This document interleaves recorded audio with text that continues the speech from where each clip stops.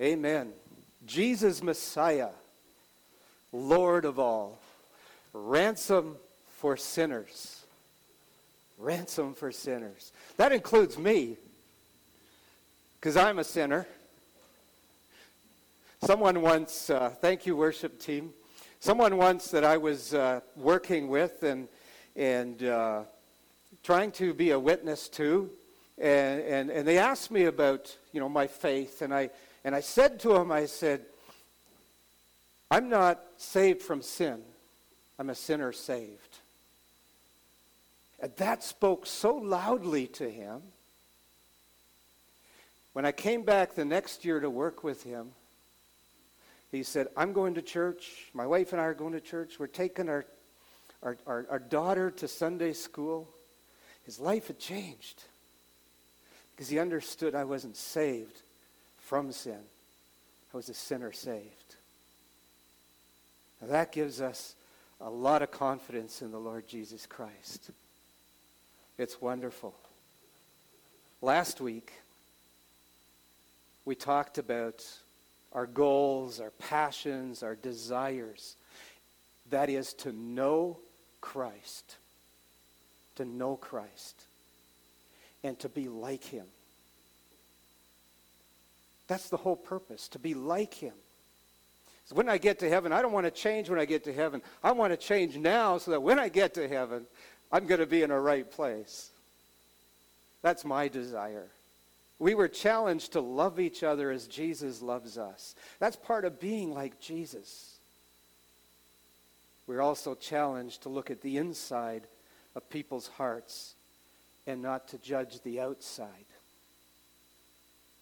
Just look at what's inside. So today I want to focus. This morning we've already focused on the covenant, the new covenant. And so I want to focus today on God's covenant that he has made with us. Father, this morning, we come to worship, we come to hear you. Father, right now, our prayer is that you would speak and that we would listen. And that you would change us from the inside out. We pray in Jesus' name. Amen. Hebrews chapter 8, verse 10. If you have your Bible and you want to follow along, Hebrews chapter 8, verse 10. I want to start with this passage.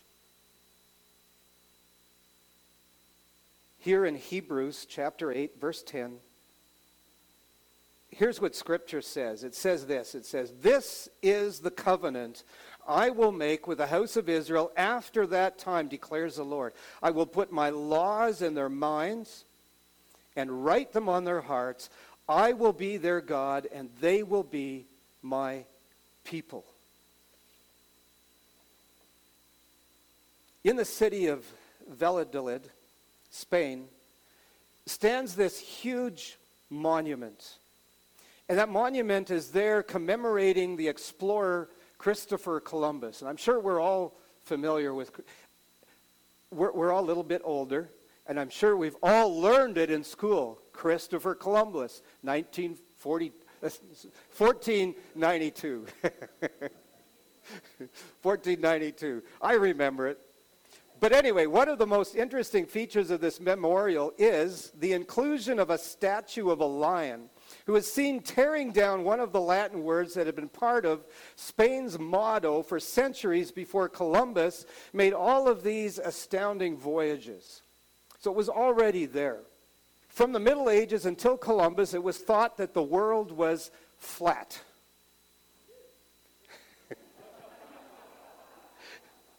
In places. In places. But the Spaniards, from what the Spaniards understood, is they thought that they had reached the furthest points of this known world. And so they coined this motto which read, "Ne plus ultra." And what that really says in our language is this: no more beyond. No more beyond. The lion in the statue, however, was positioned in action, tearing down this word "ne," which is no in our language. And so the motto now reads, plus ultra, or in other words, more beyond. More beyond. Indeed, Columbus had proved that there was far more beyond what they had discovered. And indeed, there is also far more to God than we have discovered. Far more for us to discover. Often we see less. Often we see less. That's what the Spaniards did, right? They thought they had reached it. If we go back to the fall in the Garden of Eden, we find that Adam and Eve knew what it was like to have perfect communion with God. Perfect communion. There was no sin in the way. They were totally open in their relationship with God. Nothing hindered that relationship. Can you imagine it? Can you imagine having a relationship with God today where there is nothing between you and God? Absolutely nothing. Perfect communion. I can say this.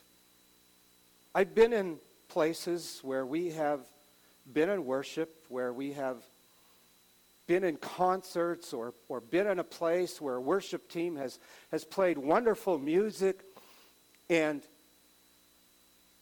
it's been a powerful, powerful moment.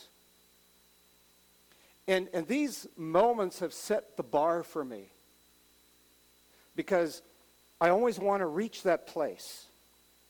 The highest point in my worship, that's what I want to reach. And it doesn't come about by a musical style. It doesn't come about by saying, this is great music. It doesn't come about by a performance. It comes about because of my heart attitude toward God. It comes because in that place is the presence of the Holy Spirit.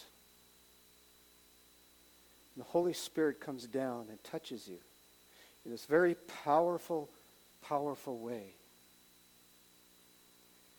I've also been in prayer times where the presence of the Holy Spirit is there. So powerful. And I know I've been in places where times of prayer where I lift up my prayers to the Lord and they go about this high. And that's as far as they go. They just can't seem to get beyond the ceiling. Other times it's like the ceiling isn't there. It's like heaven has opened up. It's like you've come into the presence of God. And that has set a bar for me. I want to come into that place. When I come into prayer, that's the goal that I have. To come into the close communion with God. To come into His presence. I don't know if you have experienced that or not. But if you have, don't you want more? I want more of that. I'm not settled for saying, okay, this happened once, that's great. No, I want to come back to that place. I want to come back to that place. Adam and Eve were in this untainted relationship with God. In perfect harmony, perfect unity, perfect holy communion. And after Adam and Eve sinned, they were banished not only from this place, the Garden of Eden, they were in a place where they were struggling in their relationship with God.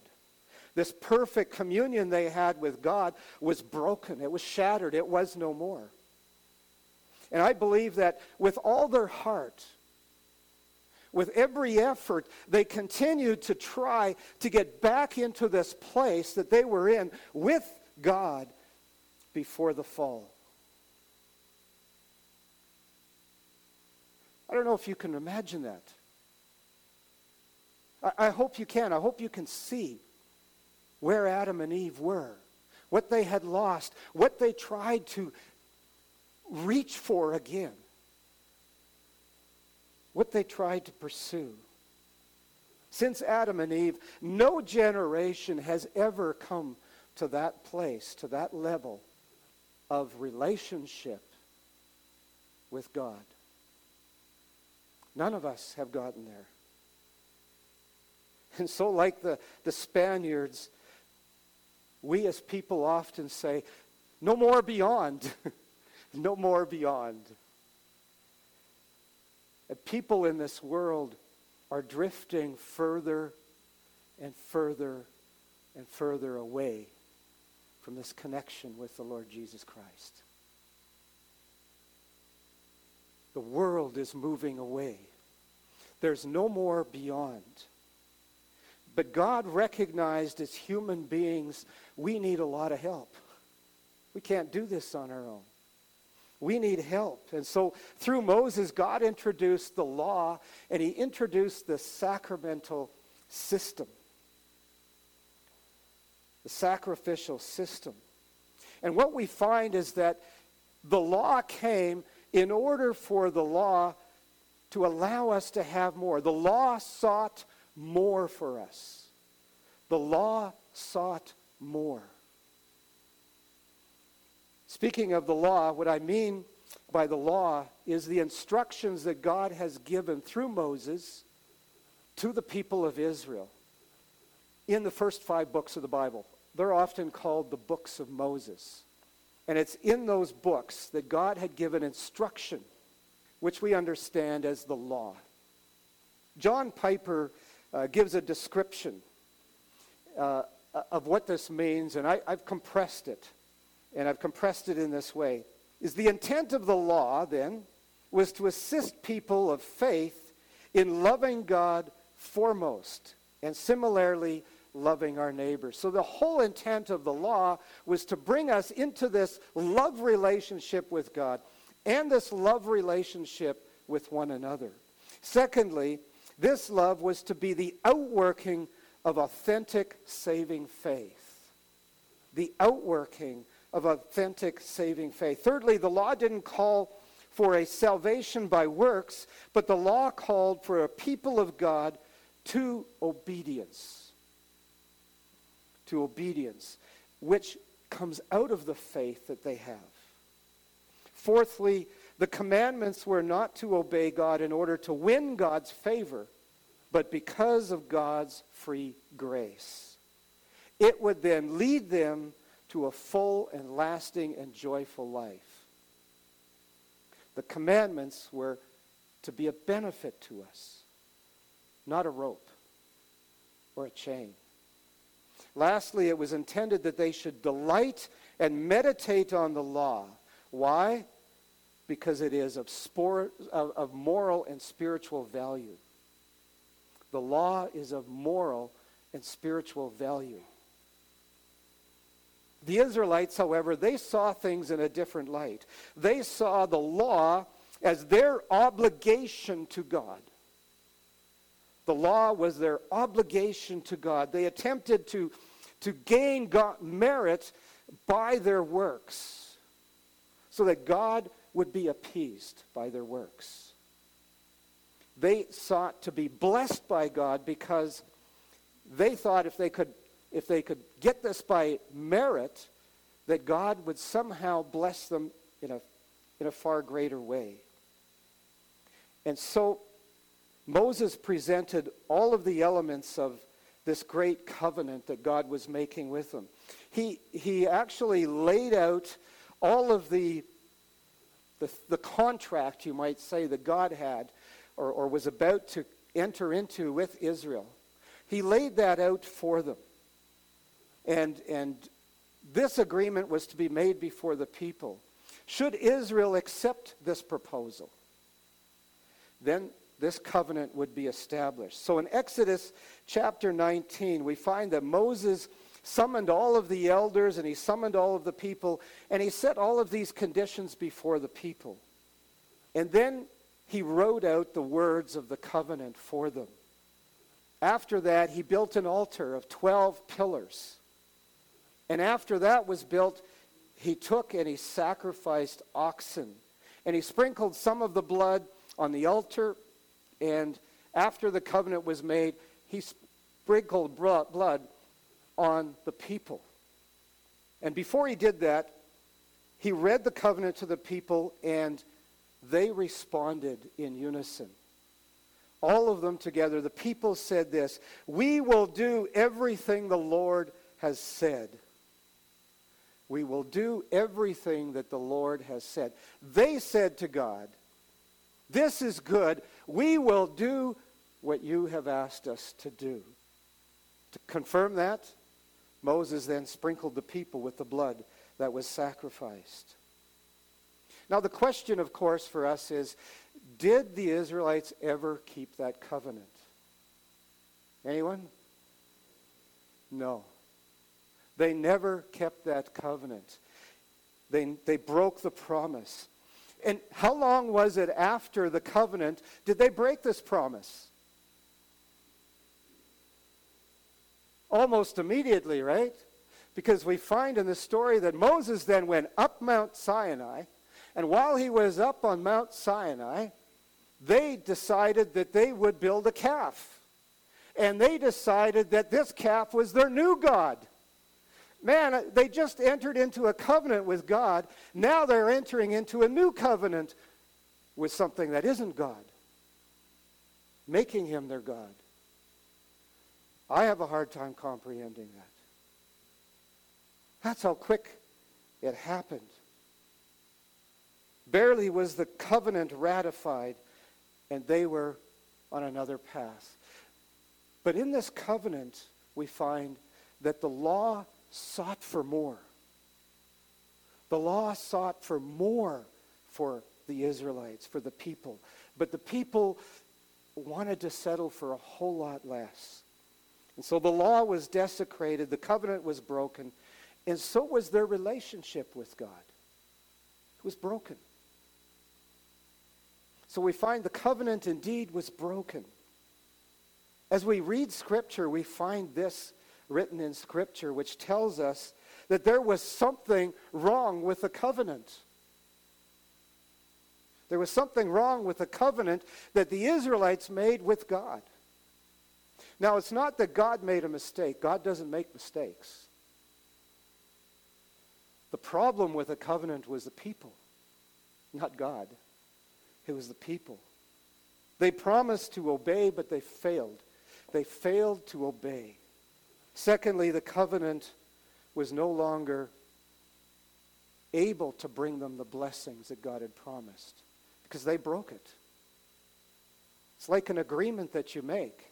If you make an agreement with someone and they break that agreement, say it was a home.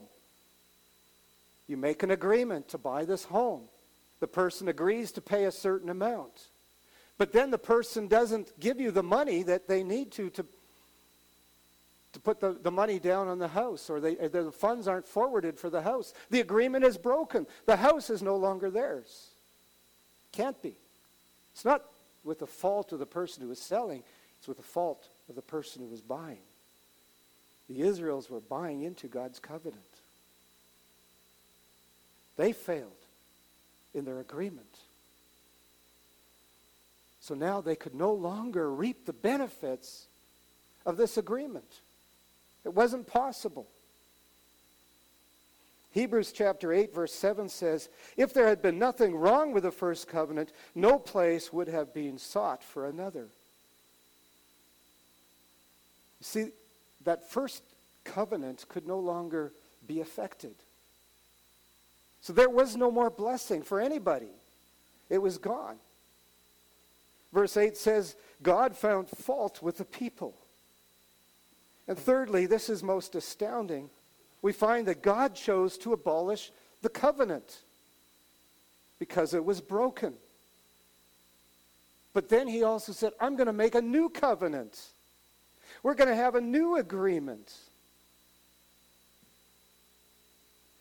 Now, for the Israelites, this was a hard thing because it was like, no, God, you made this agreement with us. We're going to stick with this agreement.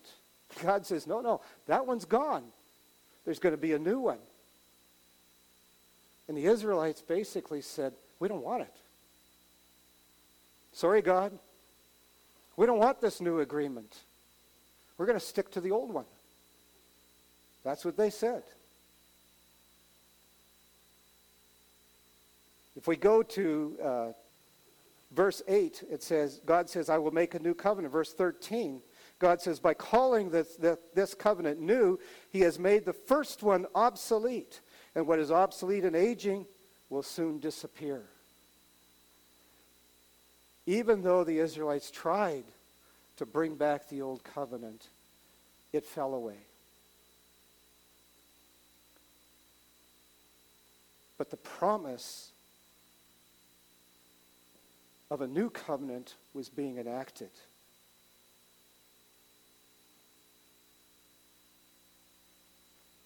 It was a blessing. This blessing would be this, that they would become God's treasured people.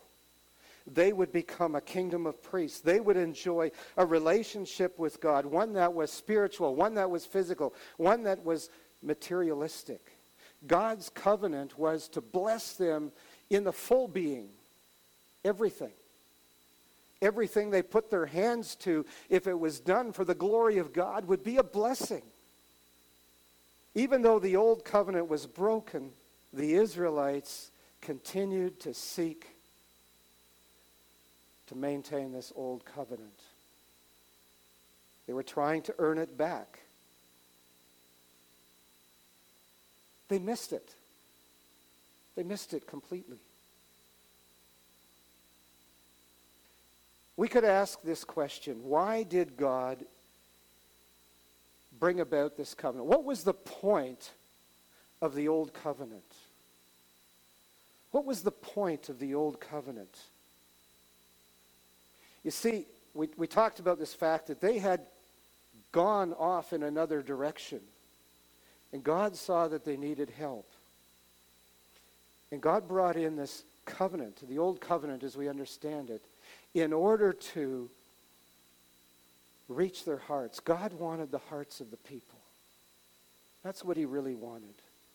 God already knew, God is all-knowing, he already knew that they would not be able to keep the law or the sacrificial system.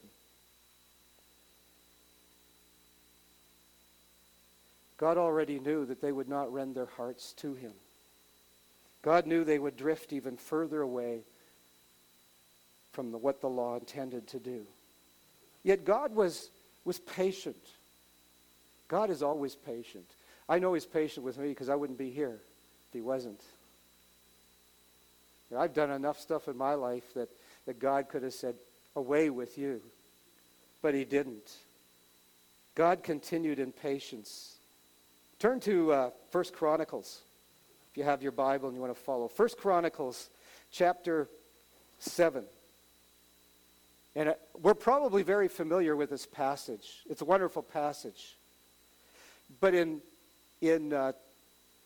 Chronicles chapter 7, verse 14, here's what God says. If my people, you already know what the passage says? If my people who are called by my name will humble themselves and pray and seek my face and turn from their wicked ways, then I will hear from heaven and I will forgive their sin and I will heal their land. It's a promise that God made. All they had to do was wait for this covenant to be confirmed in the blood of the Lord Jesus Christ. It was a covenant God already had made, already intended to make. He was going to confirm it through the Lord Jesus Christ. Jesus was to become the guarantee of a better covenant. And Jesus became the guarantee of a better covenant. Hebrews chapter 7, verse 22. Hebrews chapter 7, verse 22 says this: because of this oath, Jesus has become the guarantee of a better covenant. The better covenant is what we celebrated this morning. A better covenant. Isaiah chapter 53, verse 5. We're probably familiar with this passage as well, most of us. But it says this: He was pierced for our transgression. He was crushed for our iniquities. The punishment that brought us peace was upon him. By his wounds we are healed. The covenant in the Lord Jesus Christ. The question now is, has God done away with the law? Has God done away with the law? Not at all. In fact, we find as we read through the New Testament in the Gospels, Jesus reiterates the law, doesn't he? He confirms that the law is true, the law is effective. God still wants us to operate in accordance to the law. So what fell away? The sacrificial system, right? Was no longer needed because that sacrificial system was needed in order to hold that old covenant. In the new covenant, Jesus is the sacrificed lamb. The sacrificial system has fallen away. Jesus fulfilled the law. Jesus' message and his actions, however, are totally radical to the Old Testament law, aren't they? Totally radical. This was the thrust of the new covenant. This was also the message of Jesus. It's totally different. How was it different? It was different in many ways. We didn't have to bring the sacrifices anymore. We bring ourselves and offer ourselves to God. So we can ask ourselves this: how does Jesus' message, how does it impact us today? We find as we go through the scriptures that Jesus' message stood out against the teachers of the law. Because the teachers of the law, remember, were still trying to accomplish this old covenant. Still trying to earn their way back into God's favor. But Jesus' message was a message of love. Jesus' message was one of acceptance and forgiveness. That was foreign. That was foreign to the teachers of the law. The Pharisaic message was one of judgment and condemnation. Because every time they looked at the law and they looked at people, they were about to condemn. They said, you broke the law. Condemnation. Jesus is forgiveness. Jesus' message was one of being open-minded to people, to cultures, to practices. Jesus was available for everyone. The Pharisees, they were closed-minded. They were exclusive. They pushed people out of the way if they didn't follow these exact rules and regulations. Jesus' message was so radical that people either loved him or hated him. There was no, no. You loved Jesus or you hated Jesus. Either you loved what he was doing or you hated what he was doing. Some hated him so much that they killed him. They hung him on a cross because they didn't want to hear the message. We could ask another question. What was the point of Jesus' radical teaching? We're going to take a few moments just to consider it. Jesus questioned the religious leaders. And even further than that, he pronounced woes over them. Why? They weren't there yet, right? They were still trying to accomplish something. But there was no more. Jesus did healings and miracles on the Sabbath. Whoa, that he should do some work. Again, law, judgment.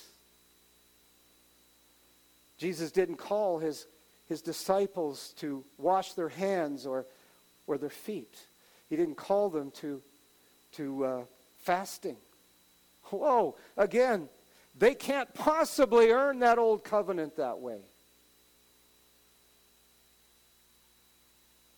How could they? He allowed his disciples to pick and roll grain on the Sabbath, to do some work. That was radical. He cleared the temple of everything, including the religious leaders. Who would have thought that someone could have taken the leaders of the law and oust them out of God's house? They thought they had a right to be there, to do what they want. He told people to pay their taxes. The Israelites never wanted to pay taxes. He said, you go and pay your taxes that are due. He ate with sinners. He hung out with prostitutes. He conversed with the Samaritans. He questioned the laws and traditions. He stood up for the needy and he embraced the poor. That wasn't something that the old covenant included. What was the point of Jesus' radical teaching? It was to show them how far they had moved from God's purposes, God's direction. They had moved further away instead of coming closer. The law was no longer bringing them closer or anyone closer. It was pushing people away. And Jesus condemned that because he says, you lead people of faith away from God. Jesus' actions were to rightly restore the true practice of being faithful to God. Not faithful to men's systems, not faithful to men's practices or their traditions, but being truly faithful to God. What's the point? It's kind of like this. People always want to mess with God's plans. People always want to mess with God's plans. And so every so often we need a paradigm shift. We've got to take a look at where we are, and we've got to say, we've got to move over here. Because we have drifted away from the message. It's not to say that we've put away the gospel message, but what's behind it. I want to leave you with some of these thoughts. The church has grown cold in the latter mid-century. We find that the Reformation brought the church back on track. It had gone off in another direction. It was preaching the gospel, but it was preaching included with another gospel. Today, the church of God in our Western world has again drifted away. We are drifting away. And I believe that there is a need for a radical reformation. A radical reformation. Again, we're falling into traditions and the laws and rules and regulations that man makes surrounding this relationship we have with God. And I believe that Reformation has begun. There are places where God is moving in a powerful way. He's moving in a powerful way. The question for each of us in this church is this: will you be able to embrace this radical Jesus? Will you be able to embrace this radical Jesus? Because that's really what it comes down to. Or will we oppose Jesus? Before Jesus was crucified, there was this question of, if we kill him, or no, it was the disciples, if we kill these disciples, what will happen? And one of the Pharisees says, it doesn't matter what you do. If this is the work of God, it will go ahead. We can oppose this radical change. God's work is going to go ahead without you. without you. Or you can embrace this reformation and walk with God. You will either make your preferences a priority of the faith, or you are going to go to the cross with him. That's something to think about, isn't it? Is it my faith? Is it my walk? Is it my way? Or is it going to the cross with Jesus? I want to go to the cross with Jesus. Jesus is the turning point. He really is. You're either going to take one direction or you're going to take another. Jesus' path is radical. It's radical. Because you know what Jesus' path is? It's kingdom focused. It's kingdom focused. It's not focused on this church. It's not focused on this group. Jesus is kingdom focused. Jesus, everything Jesus says he has done, everything he has shared was for the glory of his Father.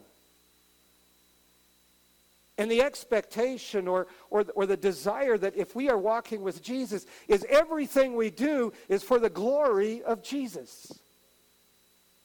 For the glory of Jesus. Not for my glory, not for the sake of what I want or desire, but for his glory. Everything has to be for his glory. The thing is, will you believe in him for it this time? Will you believe in him for it? Or will you try to achieve it yourself? That's the question.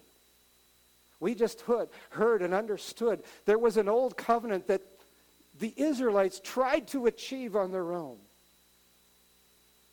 Are you going to try to achieve God's will on your own under this new covenant? Or will you believe in Jesus this time? Let me just leave you with this verse, John chapter 3, verse 36. And it says this very clearly. Whoever believes in the Son has eternal life. Do you understand what that's saying? Whoever believes in the Son has eternal life. What's it dependent upon? Believing. Is it dependent upon what I do? No.